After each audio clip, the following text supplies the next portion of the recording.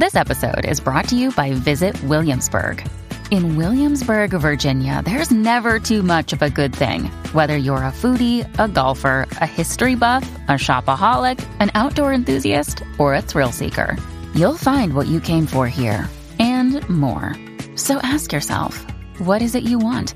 Discover Williamsburg and plan your trip at visitwilliamsburg.com.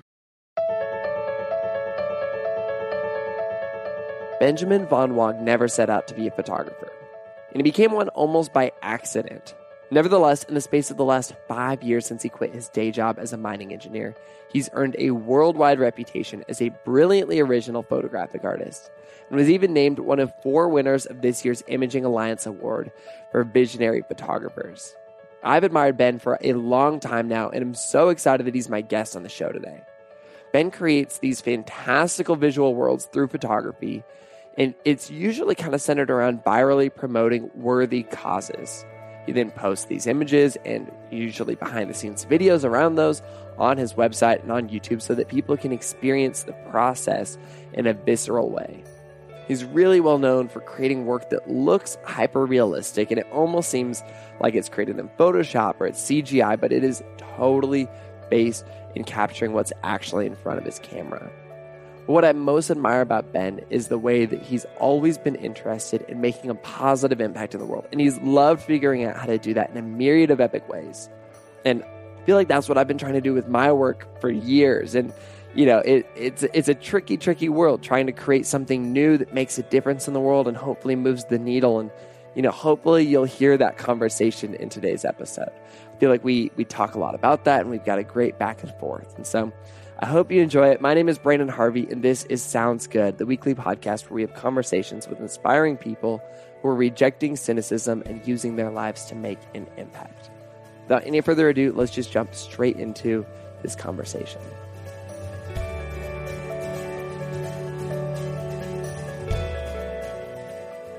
I think that the last time I saw you, I crashed your boosted board into a car. Something like that, yeah. But it came out undamaged. It came out undamaged. I came out undamaged, but man, I have no idea how to drive a boosted board. Have you gotten one since? I have gotten on a few since. I have decided that purchasing one is probably not the best decision. I've actually increased my collection to 4 now. So What do you do with 4 boosted boards? I take other people out on them. There we go. It's like a primary networking tool for me. I just feel it's so much more interesting to go to someone and be like, hey, do you want to go for an electric skateboard ride around the park together? We'll grab a coffee and, you know, hang out, as opposed to just saying, oh, let's get coffee, or let's meet at your office. That's so cool. Much more interactive. Yeah, it's just a better experience. Mm-hmm. That's fascinating, man. When we met for the first time and when I crashed your boosted board, we were at Adobe Max, a conference in, I guess that year, it was San Diego, because we both come from a photography background. You know, I don't do as much photography anymore. I do a little bit of photography. You are still 100% in the photography game. You are crushing it. But here's what I don't know. I don't know how you got started as a photographer. So maybe we can go back to, you know, the beginning of your time as a photographer. Where did that all come together? Yeah, for sure. So I studied to be a hard rock mining engineer. Wait, what does that mean? So kind of like a dwarf, you know, mining gold, silver, metals. It's exactly what I was doing, but I was mostly so I studied mining engineering. So I was sitting in front of a computer for the most part, still going on to, you know, in different mines and checking things out. Is that a good career choice? Like when I think about coal mining, I think about automation, killing, mining. Like, is it like that, or is it kind of a newer, better industry? I mean, mining is dirty. You're in the middle of nowhere. You know, small mining towns. But you're surrounded by nature, right? So it sort of depends on like what you enjoy, like the type of lifestyle you like. Like if you're kind of a small community person and you just want to be outdoors every weekend, and you like the lifestyle of working really hard for a small period of time and then having, you know, time off. Like there are a number of my friends that were doing fly in, fly out. So they'll fly you in for anywhere between 3 to 5 weeks where you work, you know, 7 days a week, and then you have 2 to 3 weeks completely off to do whatever you want. And while you're on these locations, so you're not allowed to drink alcohol, You basically have nowhere to spend your money. So you just accumulate all this wealth. Then you go out and you're on vacation for 2-3 weeks. So it's sort of a lifestyle choice. For me, it wasn't a particular good fit. And at what point did you realize that this wasn't a good fit for you? Before I graduated, actually, I had a number of internships, and I just realized like being in the middle of nowhere, working on something I didn't care about was really not for me.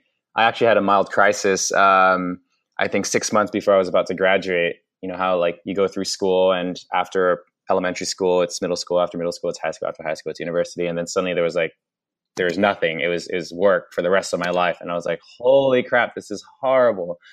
And I wanted to just, not go to work and travel.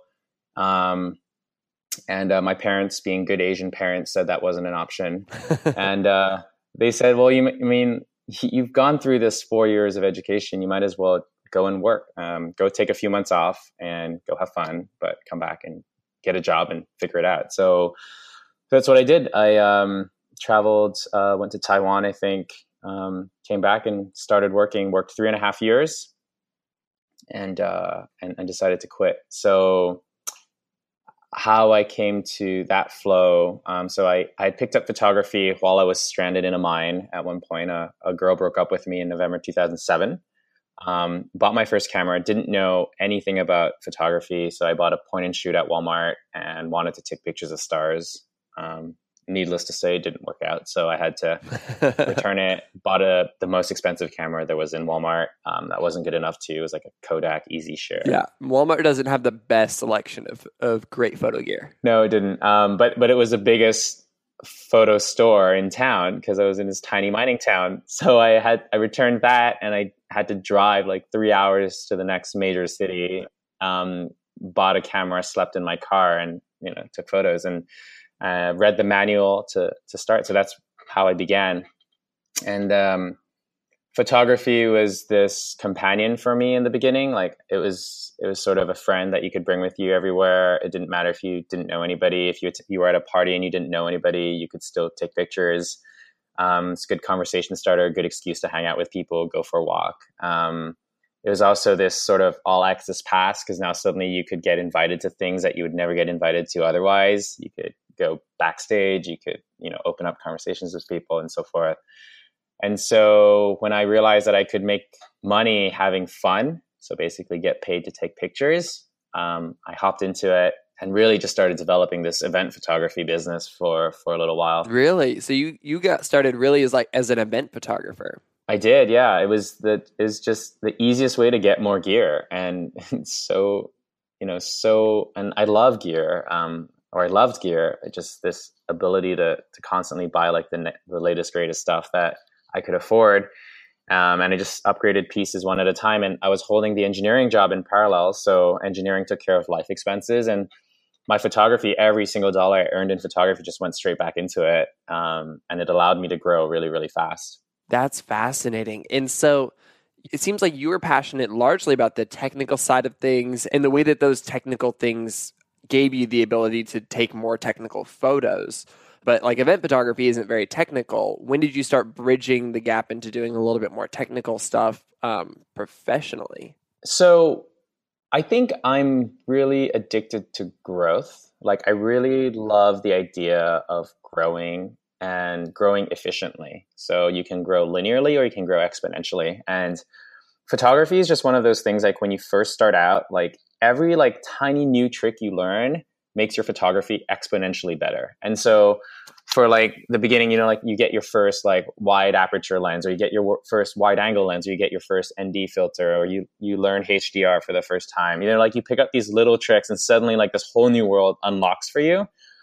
And I feel like that was really what drove me in the beginning. And then event photography was, the money side of it. And my transition from events to creative things, or more technical things as you're calling them, was really a result of realizing that I had two jobs. So I was like, hey, I got my job as an engineer and I got this job as a photographer, but what happened to like the fun of photography? So that's when I actually shifted out of event photography and made a conscious effort to do creative photography. And the creative stuff began as a 365 project.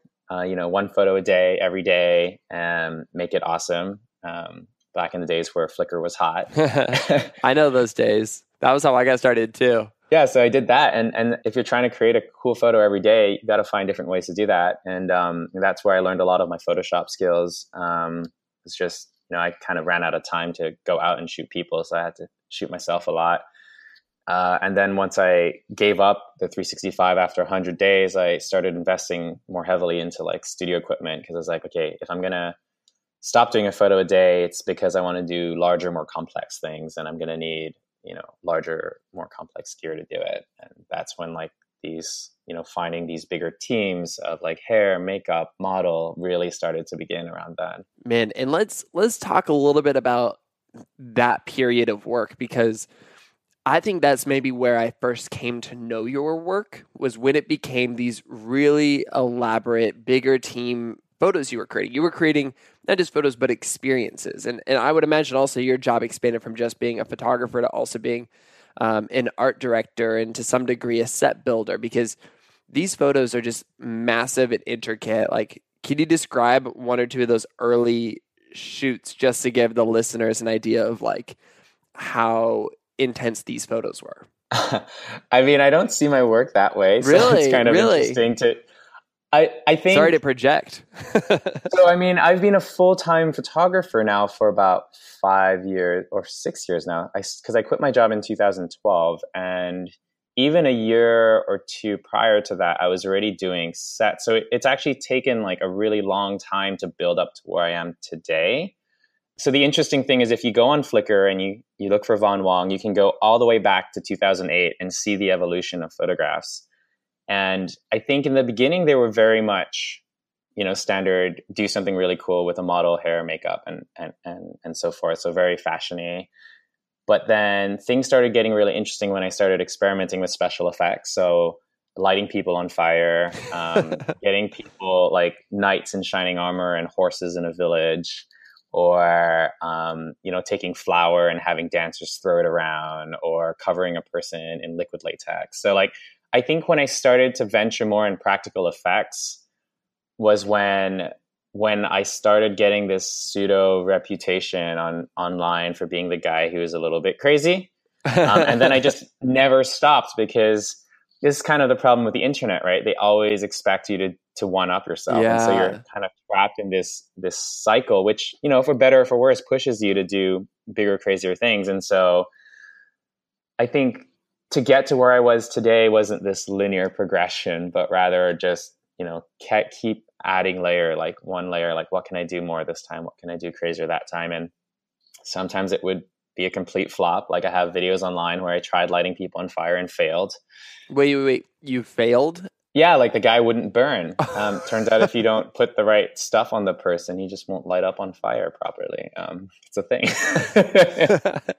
And for a lot of this stuff, you're kind of showcasing, you're also making videos behind the scenes, showing the process of your creation of these things. Kind of, maybe that's like what's fueling that internet love, is people being able to see some of the context behind the scenes. I learned very early on that if I shared the process of how I do things, that same image that I captured would get that much more traction, because suddenly it wasn't just a pretty photo anymore. It was a process. And so every single piece of content that I create usually has a behind the scene video that goes with it. And I've always tried to make that video useful to the people watching. So what's shifted the most over time has actually been the target audience. Like when I first started out, my goal was to be seen on photography blogs. And so my material was very educational. And then as I started getting bored of the technical and shifted off into inspirational, I started really focusing on this idea of, being able to pursue your passions as a creative. And then once that got a little bit boring too, then I really started focusing on these greater purposes, like these impact stories that I currently have. So, but at the end of the day, like there's always been documentation of it. It's just that the focus and the way I told those stories changed. I like this idea actually that maybe, if you were to keep on making those same photography tutorial style videos, they would continue to be valuable and effective for you, but your passion on them would kind of run dry. And you're like, the best way I can create things that, move the needle is to actually lean into the things that inspire me, the things that are of interest to me. Because I've largely done the same thing. Like, I could probably have a much more sustainable career if I was back doing some of the early photography stuff I was doing, but it lost its luster for me. And for me, I if I'm doing something unique and interesting, I'd like to just continue to follow my passions and let that lead me into, whatever it is I'm doing now. Yeah, I think one of the really important things to try to keep in mind is to never be a slave to your own creation, right?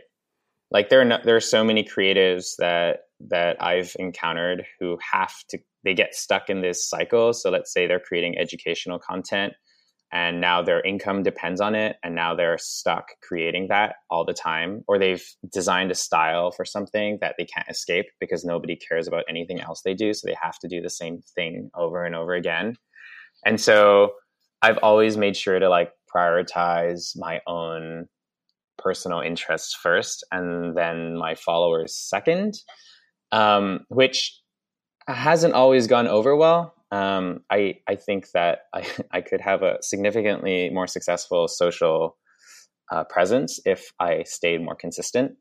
But this desire really to just have the freedom to pursue something that you really believe in, I think is kind of important, because as a creative, it's sort of your strongest weapon. Like if you get bored of what you do, you lose everything. Yeah. And ultimately, people want to follow you because you've got a point of view, because you've got passions and ideas. And I think following you would lose some of its magic if you were just kind of sharing the same thing and it felt kind of like it was coming out of a lab more than it was coming out of a human with a heart. Yeah, that's true. I don't know. You can't really control what others do, right? I can't control why people follow me. I can have an idea of what it is, but at the end of the day, I can control what I create and why I do it and the messages I choose to focus on. And so I don't know why people follow me. I think there's a plethora of reasons. I've done surveys in the past to try to figure out are they more in it for the impact stories? Are they more in it for the adventure? Is it just for the inspiration, or is it for the entertainment or the comedy? What is it? And everyone has a different answer. It's just when you show someone your portfolio, everyone has a different favorite. And so it's almost I can spend my time trying to please everybody, or I can just go and do the best I can with what I have, with this greater mission of making sure to provide something of value to people's lives and believing in that and pursuing it, and then letting people sort of taper off because it no longer resonates with them, or latch on even tighter because it's now become something greater than the final result. I just wanted to take a quick break from this conversation to tell you about the sponsor of this week's episode of Sounds Good, Hover. So I've been using Hover domains to host my websites, brandonharvey.com, goodgoodgood.co, all kinds of other domains for years. If you've been listening to the podcast for a little bit, you know this. I love to gab about Hover because I genuinely use it and love it. If I go and check hover.com, okay, here's I have 24 domain names registered with Hover. That's a lot. That's amazing. And I love it. Their platform is easy and simple to use. They're a trusted brand when it comes to my privacy, and they offer hundreds of extensions to choose from.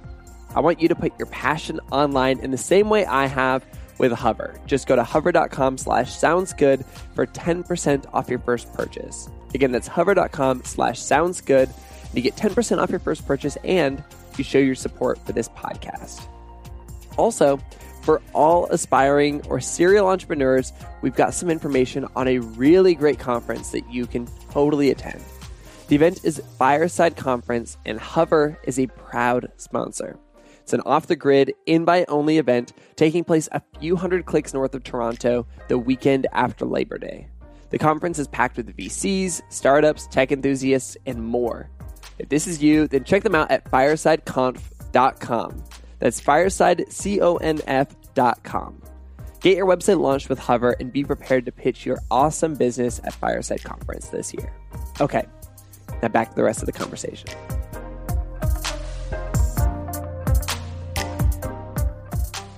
Let's talk a little bit about your transition to doing more impact-driven work, because this is probably right around the point that I met you. You'd maybe been doing this for a little while, and I was immediately drawn to the way that you've done this. And this is the thing that I paid the most attention to over the last few years. I don't know, it's really remarkable and really inspiring. Tell me about that intentional choice to kind of pursue this new type of content. Yeah, so I've always been interested in having a positive impact in the world. And I've done it in a number of different ways. Initially, it was like teaching, so giving back and sharing all this knowledge for free to different photographers. And then after that, it was a little bit more inspirational to get people to quit their jobs. And whenever I had some charity projects or so forth that came up, I'd always pick them up, and document the process. So there was this fan I surprised for his 21st birthday who was chronically ill. There was a girl with terminal cancer who wanted a photo shoot for her funeral, so I helped her do that. And I've made fundraising videos for different charities. It's never been sort of what I do. It's always been like the thing I do on my spare time. Yeah. So as a creative, for the longest time, my goal was just make it as a creative. Like, wouldn't it be amazing to get paid to do what you do best? That was kind of the goal. And I kind of got there. I had a few global campaigns and they paid super well, but I wasn't really that proud of what I had created. It didn't resonate with me. Like it wasn't like, oh, this is what I want to do for the rest of my life. It was more of a, oh, that's it. That's what I've been working for kind of a thing. And so it really forced me to reevaluate like where I wanted to go. Like what was I going to pursue for the next 10 years? And I came to the realization that the work that I created, while it was really cool and it had really inspirational videos, the photos themselves didn't have a purpose. Like the work at its core didn't have a mission to it. The story of how I got there had the lessons, but the result itself didn't have it. But since I was a photographer that created these worlds, I didn't really know how to tie like the impact world and the fantastical world together, because social impact for the most part, when you look at it, is like all these documentaries of horrifying situations and so forth. And my work is very much airy-fairy and very, very fantastical. And so finding the intersection of how can this fantasy world intersect this like really grimy, dark kind of documentary, like the sad reality world, like how do these two work together? And that was something that I was really stuck on. And so it reached the point where I almost quit photography and went off to make fundraising videos, only for me to realize that I wasn't actually as great of a filmmaker as I was of a photographer. And the journey or the time investment that it would take to become great was just something that didn't strike me as particularly efficient. So I was talking about how important exponential growth was for me. And starting back at, let's say, zero, more or less, just didn't seem efficient. And so I just kind of pattered around trying different things. And it was only until my girlfriend convinced me to go storm chasing that I managed to create my first sort of intersection of impact and fantasy. Maybe we should back up for a second and say, it's remarkable that your girlfriend convinced you to go storm chasing. I feel like anybody who does storm chasing, their significant others are like, let's maybe not do this. This is a bad idea. And you had to kind of get dragged into doing it. Yeah, well, I mean, I wanted to go, but I didn't want to go just for fun. And I didn't want to go and put a model in front of it. But my girlfriend just wanted to experience it. She thought it would be really cool. But I had no interest in just doing something fun and cool.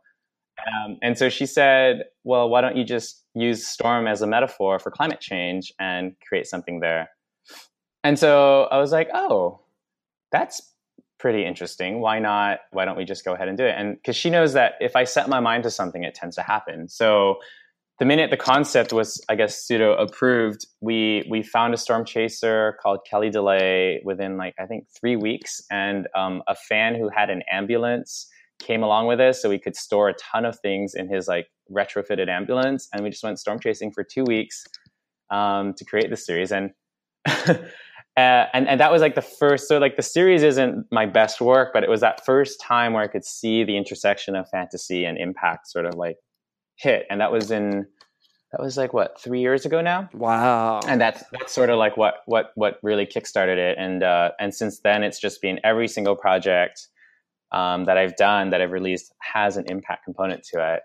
And I guess I want to take some time and talk about how hard it was to shift. Yeah.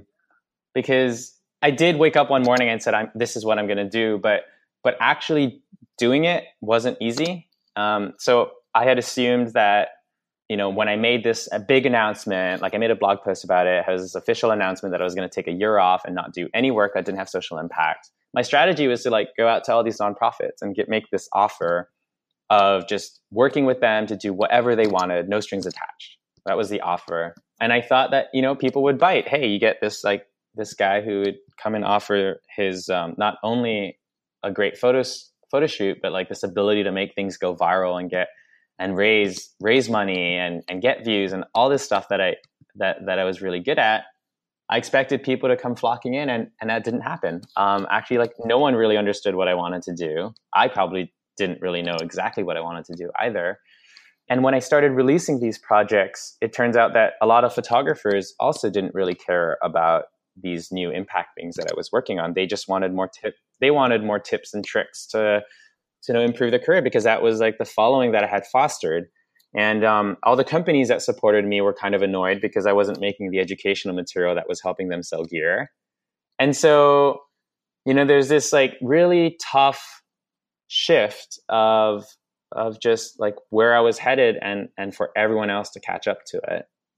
But like I was saying a little earlier, it didn't really matter. I knew where I wanted to go, and I had this vision of like what it could become, and I just kind of rolled with it. So now 3 years down the line, it's been really interesting because while I think there are still a bunch of people that wish I, you know, had more tutorials and stuff, and they'll vocalize it. The fans that were already fans of what I did before are now like bigger fans. So like I had lost people along the way, but the ones that stayed have become like even stronger supporters. They believe in the mission, which is like so much deeper than just like, oh, I like photography tips. Yeah. And it's been like the reverberations of it. Like I think like people have started looking for opportunities to infuse their work with impact. And it wasn't the fact that I had done it once, it's the fact that I kind of did it over and over and over and over again. And people are just like, oh, it's possible to do this. There aren't just one-offs. There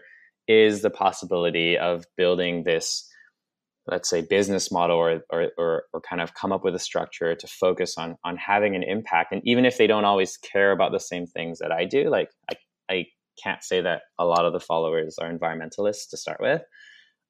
They really think it's amazing that I've sort of found a way to make an impact. And so they don't try to do environmental projects themselves. They try to tackle the issues that they believe in, using what I do as a little bit of just knowing that it's possible, I think is what's important to them. And I'm guessing it's probably the same for you. Yeah, for me, it's been a really interesting process of kind of transitioning to doing this kind of work. And for me, it was never like putting my stake in the ground and saying, this is what I do now, or I'm going to do this for a year. It was a slow and steady process of me, similar to you, just trying to figure out what I was passionate about and continuing to follow that.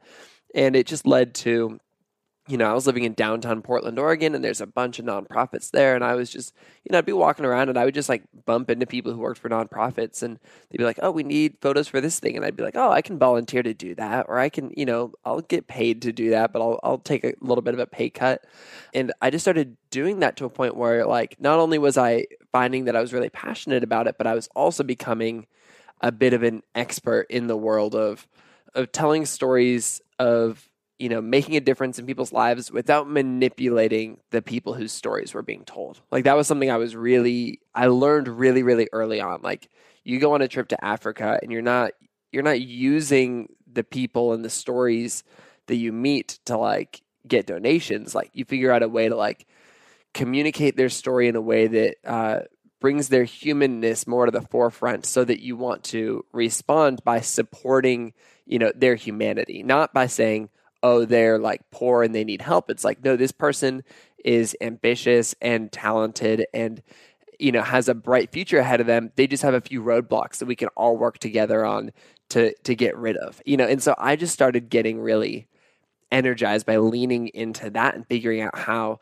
I can continue to do this. And then I just hit a point where, basically clients and brands would reach out to me and want to be working together.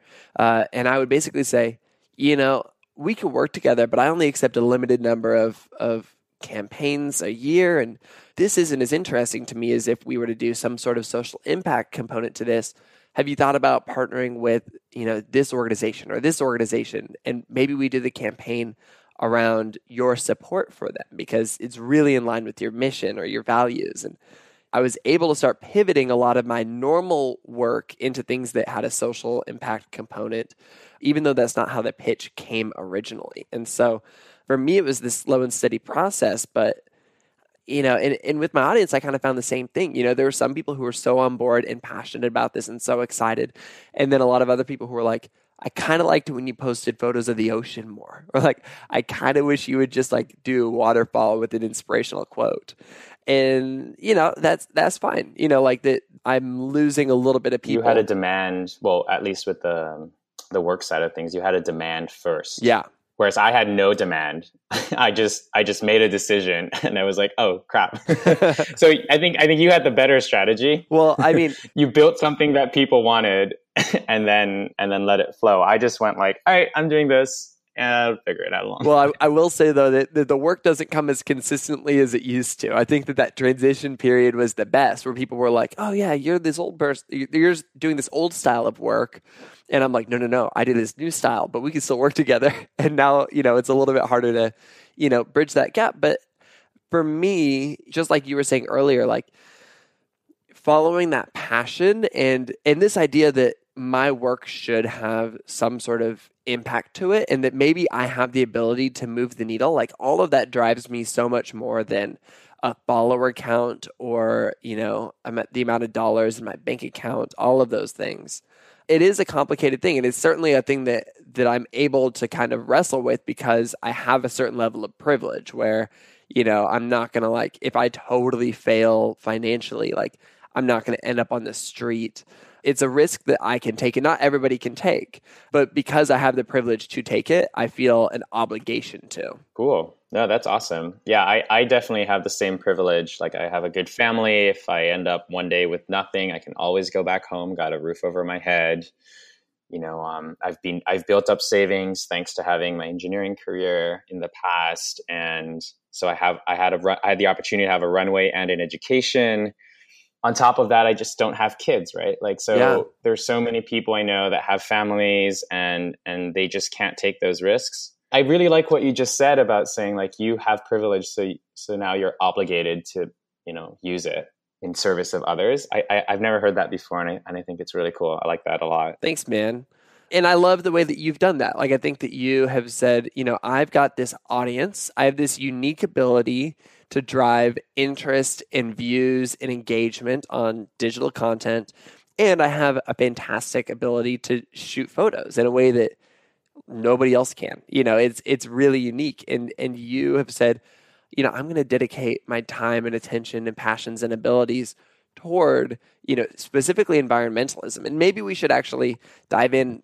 Can you tell me about like one of your favorite projects you've done that's highlighted this thing? Because, and hopefully people will go and watch, some of your videos on YouTube later because they're fantastic. But what's one of your favorites that you brought together to kind of communicate this message? Yeah, so I think one of my favorites was putting a mermaid on 10,000 plastic bottles. I think as far as story goes and quality of images, it's been one of the most successful ones that I've ever done.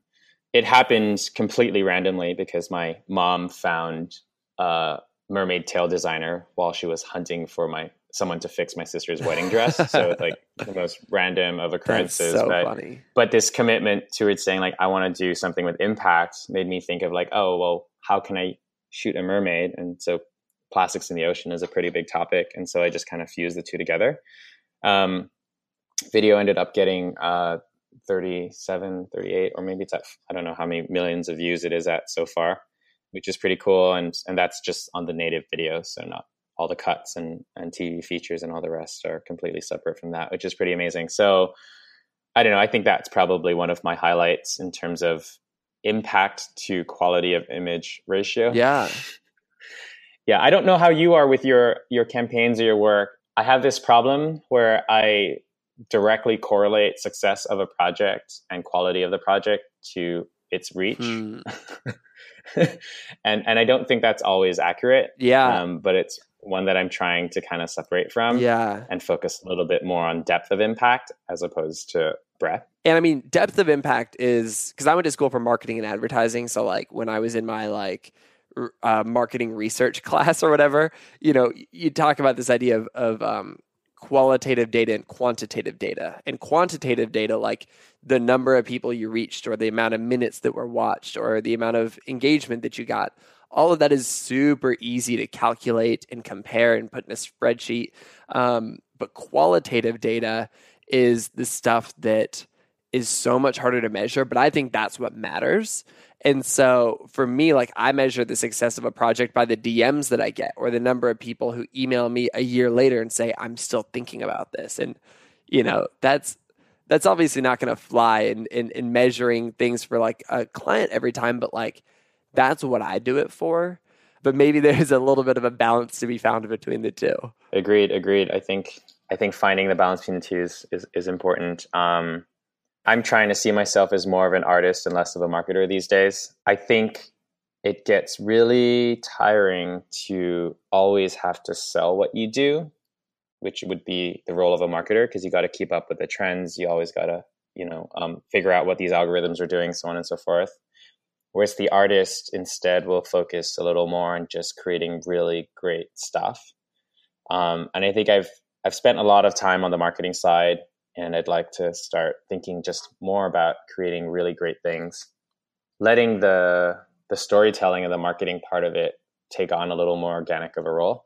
This might be going back to like the marketing side of things, but I wrote down this quote from one of your videos where you said, how do you get somebody to talk about something ordinary, ugly, and boring?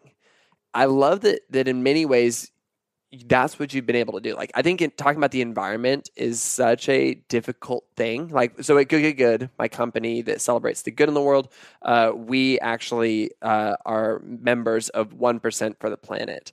And so, we give 1% of our total revenue from our sales of the Good newspaper to combat, climate change and to support environmental impact. And, we just thought that was a really important thing because in our newspaper all day long, we're highlighting the stories of people creating, solutions to problems that are sometimes sexy, oftentimes not sexy, but like, there's a lot of things that are like, oh, this is happening now and it's popular or interesting, or at least you can put kind of more of a story to it. But the environment is so tricky because it's something that will just slowly impact our lives for decades and ultimately impact our grandchildren's lives and their grandchildren's lives.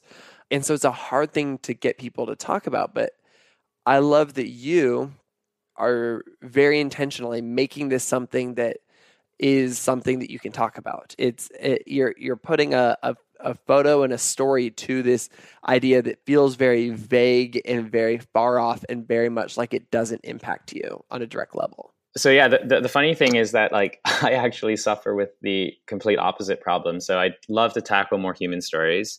And I have done a few, but it's just not that suitable for my medium because you can make a fantasy problem out of the environment, but you can't like fantasize human suffering unless you're going through it yourself. So for example, if I made a series around depression, that was my interpretation of depression as opposed to my personal experience, people get really offended. Same could be said about any kind of abuse or violence or so on and so forth. Like to make fantasy out of that, I think goes down really, really badly. Oh, that's so interesting. That's a good little nuanced understanding of that. Yeah, I mean, I think maybe so you go for a more documentary approach. So the human stories are like perfect. And then I'm on the flip side, I'm like, I have to make something really like crazy out of it. And it just doesn't fly so well. Well, we make a good team. We balance each other out. This is good. This is really good. There you go. Together we make one. Together we make one competent photographer. There you go. Man, yeah, this is fascinating. I love that you have been able to go down this unique route in line with your passions, abilities, talents, and interests. You know, it sounds like your career has evolved and shifted even just over the last 5 years.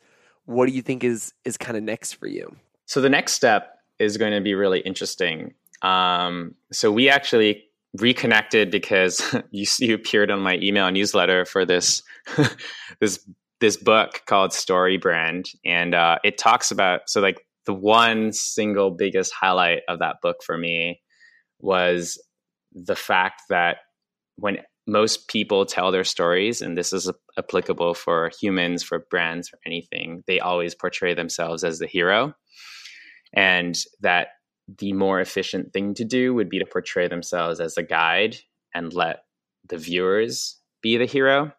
And that's something that stuck so strongly in my mind because with the work that I do, I'm always the hero. Like I am the center of attention, the guy who's coming up with this crazy idea and executing it. And there's very little opportunity for others to be the hero because they're not going to create these crazy photography projects on the evenings and weekends. They're probably not going to quit their jobs to, do this stuff. So at the end of the day, like what I create, although it's really great at attracting attention and, having a little bit of this inspirational component, like people can really only share. There's very little opportunity for them to get involved.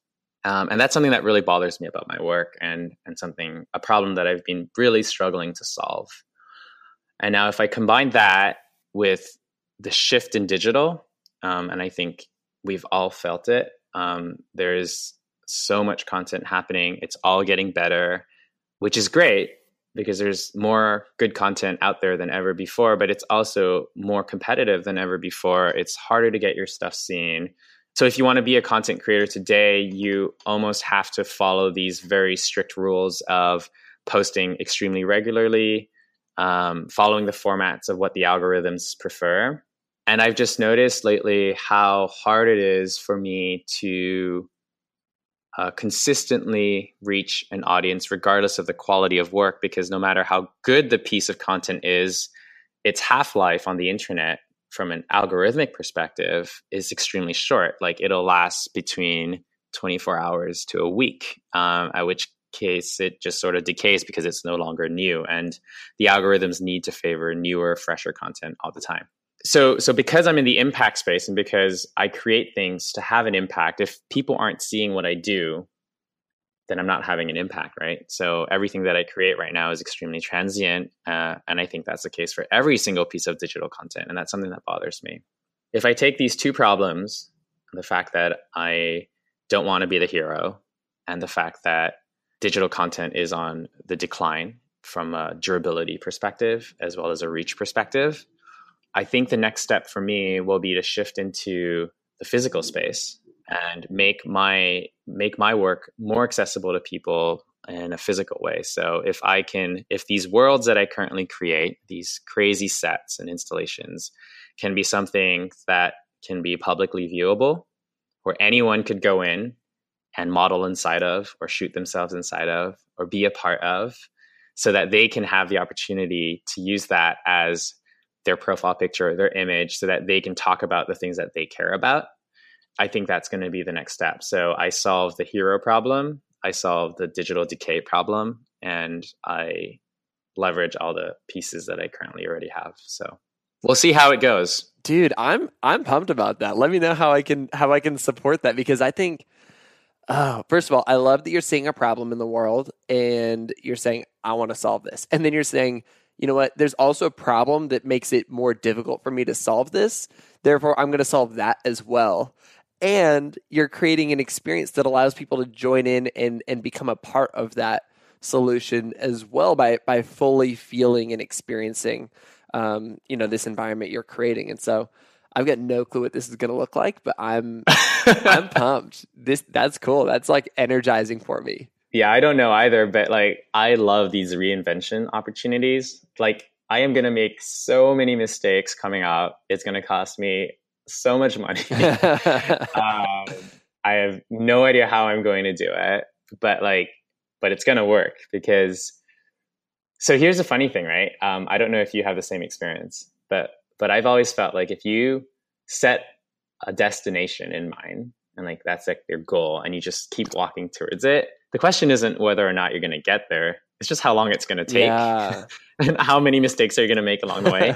And so like, whether or not it's a good idea is a completely separate conversation. But like, if you just keep your head down and walk that direction, like you eventually get there and it's, for better or for worse. And that's sort of like what I got going for me right now. And I think what's really revitalizing more than anything else is the excitement. Like I just feel really excited about this idea and my projects, as fun as they are, have gotten a little bit redundant. It's a little bit of the same, always different, but it's kind of similar. And so this whole new world to discover and sort of conquer, if you will, it's just really interesting and really fun.